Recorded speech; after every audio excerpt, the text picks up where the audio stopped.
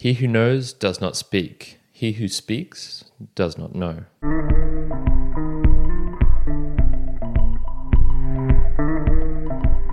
Welcome, mere mortalites, to another book review. The book review is for those who want to transcend beyond mere mortality, and we're going to be doing some spiritual transcendence today. I have this book for you here, The Essential Chuang by Chuang, but translated and edited by Sam Hamill and J.P. Seaton. Now, please forgive some of my pronunciation because there's a lot of Chinese names in here, and I'm going to want to read it in my Western mindset of Chuang.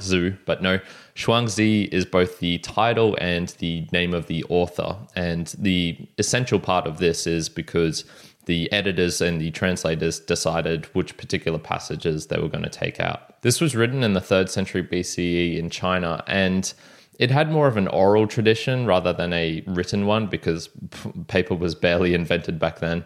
So the book is more about the fables, teachings, stories, learnings, predominantly about Tao. It contains a mixture of fact, pure fiction, and then mythological aspects. So some of the people in it are Confucius, Lao Tzu, and Chuang, who are obviously real people, and then also even King Wen, King Wu, so these were ancient Chinese rulers. Going on to more purely fictional characters, Master Winepot and Tiger Yang, who represent maybe the drunken teacher and a generic bandit.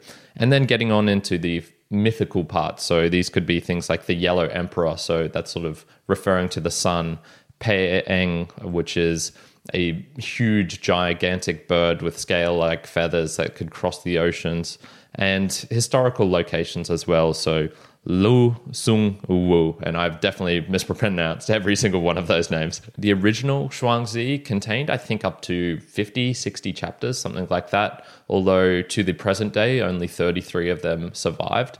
And in this particular translation and version, they took 22 of the chapters, so it's about 150 pages. And these were not complete ones as well. So some of the chapters just contained a couple of fables or a couple of stories.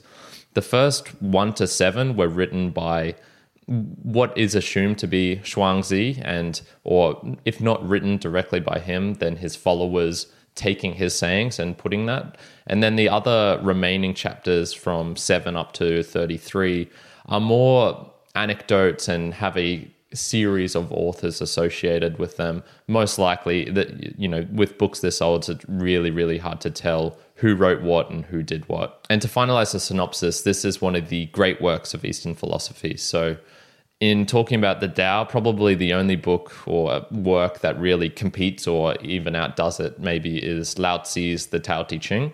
But this has influenced generations, and I'm talking about generation for millennia of Chinese authors, scholars, poets, musicians. Everyone will come back to the works of Chuang because it has just such a huge impact, and it has so many different aspects of it that allow it to be transmitted across such a vast period of time. So for the main theme of the book, obviously it's going to be the Tao. And I'm going to put my own little spin on the definition and say it's accepting simply what is. Now, the word itself you could define or translate in many different ways.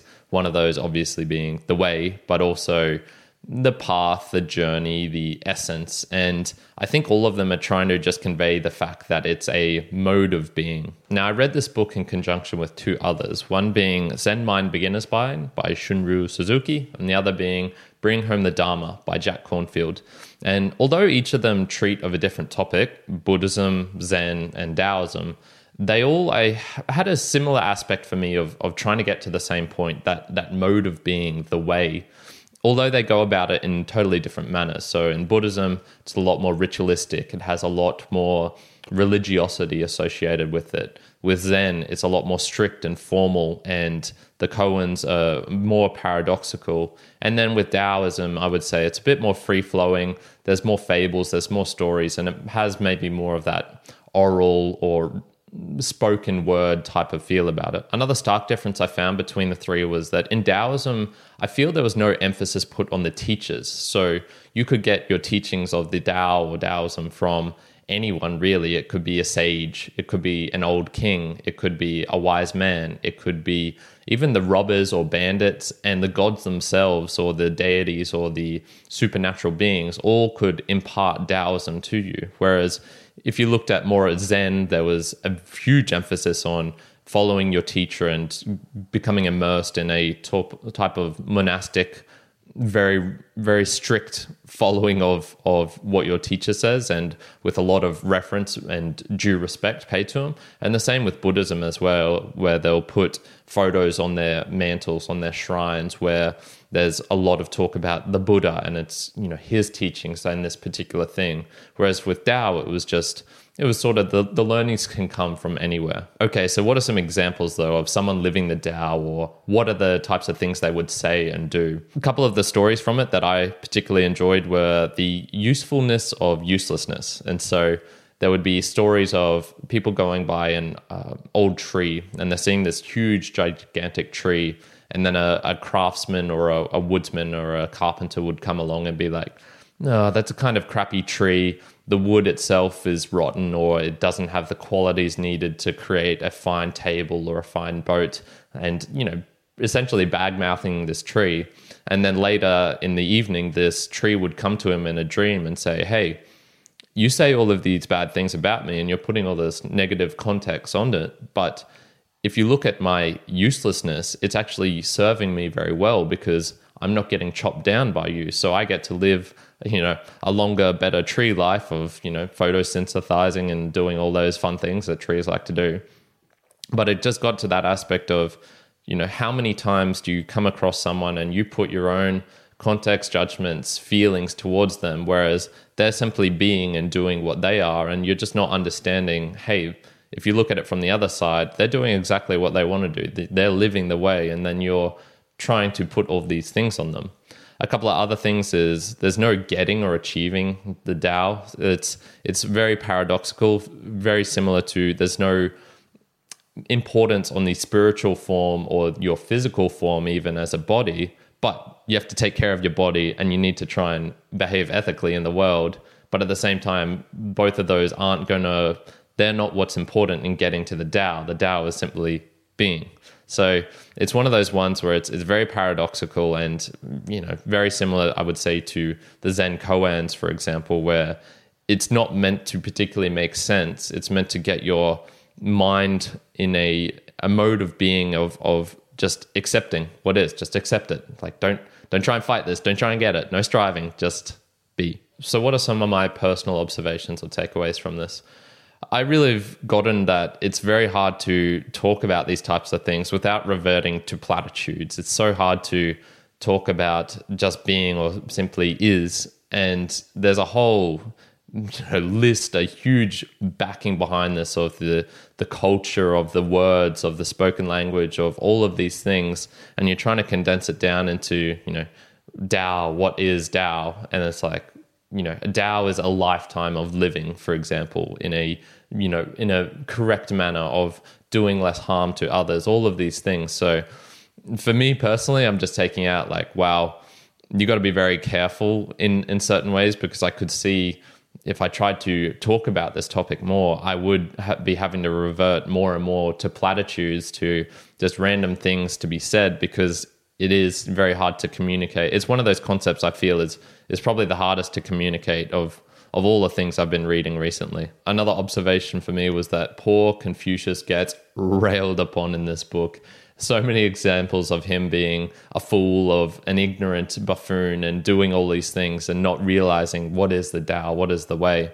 And that's because he put so much emphasis on virtue and benevolence. And it got to a point where, even though in moderate doses, those are good things, being benevolent, being gracious to your host, to your family, to people in general, or virtuous, cultivating confidence, cultivating a wealth abundant mindset to help others, to those sorts of things. When you put too much emphasis on it, it can get to these weird stages where it becomes ritualistic, and it's like you're not respecting your parents enough, so go do 20,000 laps around the soccer field or whatever it is. So he was just saying, even if you have something good, if you use too much of this goodness, it can revert itself into becoming what you wouldn't want it to be, like the opposite. So it was very interesting just seeing that. And that's, even though that's a historical context, I feel that works well with the Tao as well, which is, oh, you think you can do the most goodness, the maximum goodness by following this one thing, and then you'll end up reverting on yourself into creating something bad. Another couple of takeaways, which are known nowadays, but they're good reminders anywho, which is talk is cheap. So a couple of stories in the book of how a man's going, asking for a loan from the, I guess, his chief or the feudal lord of something like that, and says, the feudal lord's like, yeah, I'm going to give you all of this money in the future. Like, we've got this big payday coming up. You're going to get paid. Yeah, we're all good.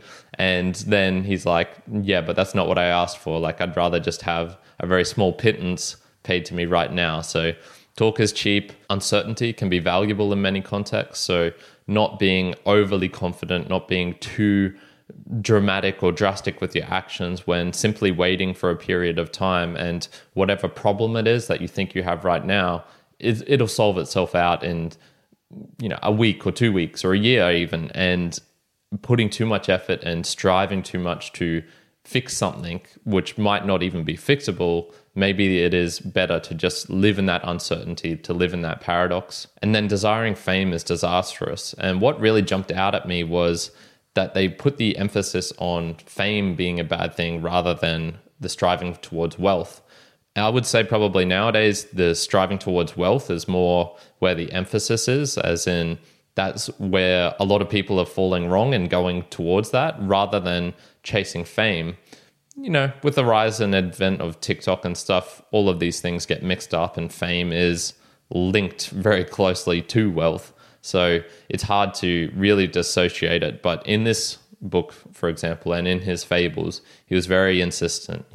If you're striving for fame, if that's what you want, it's probably not going to work out well for you. And my final observation was, damn, the translators must have had Tao, because translating this book would have been an absolute nightmare. There's a bit of description at the start from them, some notes from them of saying a couple of things they had to do to make it workable, to translate from the Chinese original into a modern day English that could be understood. And there's just so many complexities to deal with. It's, how much emphasis do you want to put on the direct translation? Whereas if you do that, sure, that's fine, but it can turn out in something that's almost utterly unreadable. How much liberty can they take to add their own poetic sentences into it, which weren't in the original, but are the spirit of the original? All of these different things, how the Chinese language, how one word can have so many different meanings, and it depends on, the smallest little bits that come before it and after it, and all of these things. And I just went, man, mad respect to everyone who's fully translating a book, because that just seems like such a nightmare of complexity to deal with. So to summarize the Chuang for me, I found it a fun work of philosophy, but it still requires concentration. The fables themselves, the stories are addicting. You grow to love some of these characters because they're so silly and they say funny things. Like, it actually makes you laugh, which not many philosophy type books do. But to get the underlying wisdom from it, the value from it, you probably do need to be in a mindset of looking at it and somewhat analyzing the story in itself, or the fable, or the direct learning or teaching, and going, what's he actually trying to communicate underneath this facade of joviality? So definitely dealing with a serious topic of spiritual importance, but with a playful nature, with humorous anecdotes that leave the reader wanting more. I came away from this going, man, I wish I had some more Chuangzi in my life. Out of all the spiritual books I would say I've read so far, this is easily my favorite. I'm giving it a very solid 8 out of 10. The Essential Chuangzi by Chuangzi, and translated and edited by Sam Hamill and JP Seedon. And just a general recommendation on this book and Tao and Taoism in general is, I would say it's suitable for someone wanting a little bit less paradox than Zen, and maybe a little less religiosity than Buddhism, but who still wants to get that feeling of the Eastern spiritual practices and of the way. So, mere mortals, we've come to the end of another book review, and I want to thank you for joining me this far. If you'd like to hear more book reviews, hit the follow button on whatever platform it is you're listening on, or if you want to interact with us, come to our Instagram at Mere Mortals Podcast. Other than that, I hope you're having a fantastic day wherever you are in the world. Karen out.